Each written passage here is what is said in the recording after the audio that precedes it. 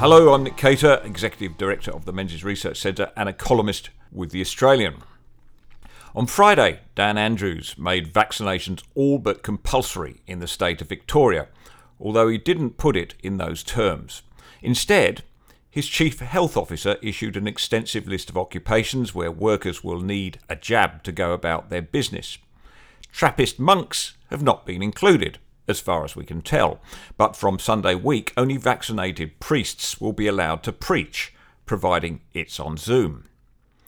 We should be grateful for the Prime Minister's leadership on the vexed issue of compulsory vaccinations. It's understandably a touchy subject. The right to bodily integrity was recognised after the bitterest of experiences, the forced medical experimentations carried out by the Nazi government until 1945. There is room for disagreement on where the boundary lies between encouragement and coercion. The balance between individual rights and responsibilities towards others is equally fraught.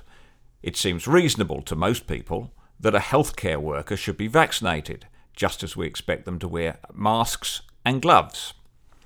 The question of whether the same rule should apply to supermarket checkout attendants, car mechanics, journalists, horse trainers, cockroach poisoners and stump grinders, however, is best decided by their employers. The responsibilities of an employer under workplace safety laws are comprehensive, and where disputes arise, they can be tested in court. Given the importance of this debate, it is surprising that there has not been more discussion about a decision handed down by the full bench of the Fair Work Commission last week that is utterly germane. The Commission had been asked to rule on a claim for unfair dismissal by a receptionist at an aged care home in New South Wales who had refused to be vaccinated against the flu.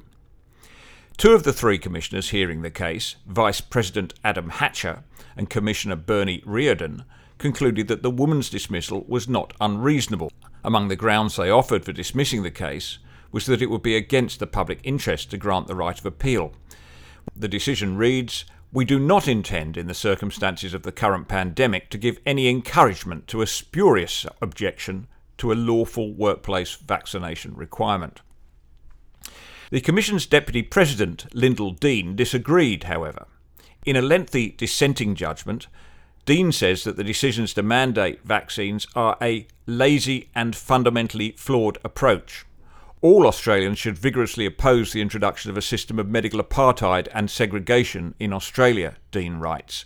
It is an abhorrent concept and is morally and ethically wrong, and the antithesis of our democratic way of life and everything we value. One doesn't have to agree with Dean's conclusions to recognise that she touches on issues of fundamental moral importance. Her dissenting opinion is an important contribution to a vital debate we are doing our utmost not to have. The majority decision that there are no legal grounds to justify an appeal may well be right. Yet even the least vaccine hesitant among us must surely dissent to the notion that public discussion should be suppressed. The Commission's job is to regulate the workplace, not control public debate or insult our intelligence by implying that ordinary people cannot be trusted to separate truth from falsehood. The logic for mandatory vaccination is in any case unclear. The virus is so horrible, few Australians need to be persuaded that the jab is in their own best interest. While the vaccines reduce the personal risk of severe illness or death, however, they do not appear to reduce the collective risk of the virus spreading in the community. As Dean writes in her dissenting judgment, the risk of spreading COVID only arises with a person who has COVID. This should be apparent and obvious. There is no risk associated with a person who is unvaccinated and does not have COVID, notwithstanding the misleading statements by politicians that the unvaccinated are a significant threat to the vaccinated, supposedly justifying locking out the unvaccinated from society and denying them the ability to work. Dean refers to the advice from Safe Work Australia that employers cannot rely solely on a vaccinated workforce to minimise the risk of exposure to COVID in the workplace. She argues that testing employees is a far more reliable method for keeping workplaces safe. Testing is now widely used around the world as a risk control for the spread of COVID, she writes. There is absolutely no reason why it cannot be widely used in Australia. Dean goes on to consider the human rights dimension to mandatory vaccinations.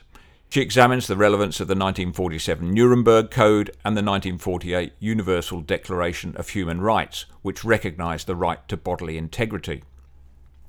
The freedoms we have surrendered to the state in the cause of fighting this pandemic are not trivial. They include the freedom of association, the freedom of movement, the freedom to peacefully protest, the freedom of worship, the freedom of commerce, and the freedom of Australians to enter or leave their country without hindrance. We've lost freedoms so self-evident that we didn't even know we could lose them. The freedom to grieve, the freedom to comfort and be comforted, the freedom to be beside our loved ones in sickness and in health. We have been promised that most of those freedoms would be progressively returned to us by Christmas if we stuck to the vaccination plan. The Australian people are sticking to their side of the deal. As of yesterday, 79.5% of Australians in the most vulnerable age cohort, the over 70s, had been fully vaccinated. Well over half the entire adult population are in the same position.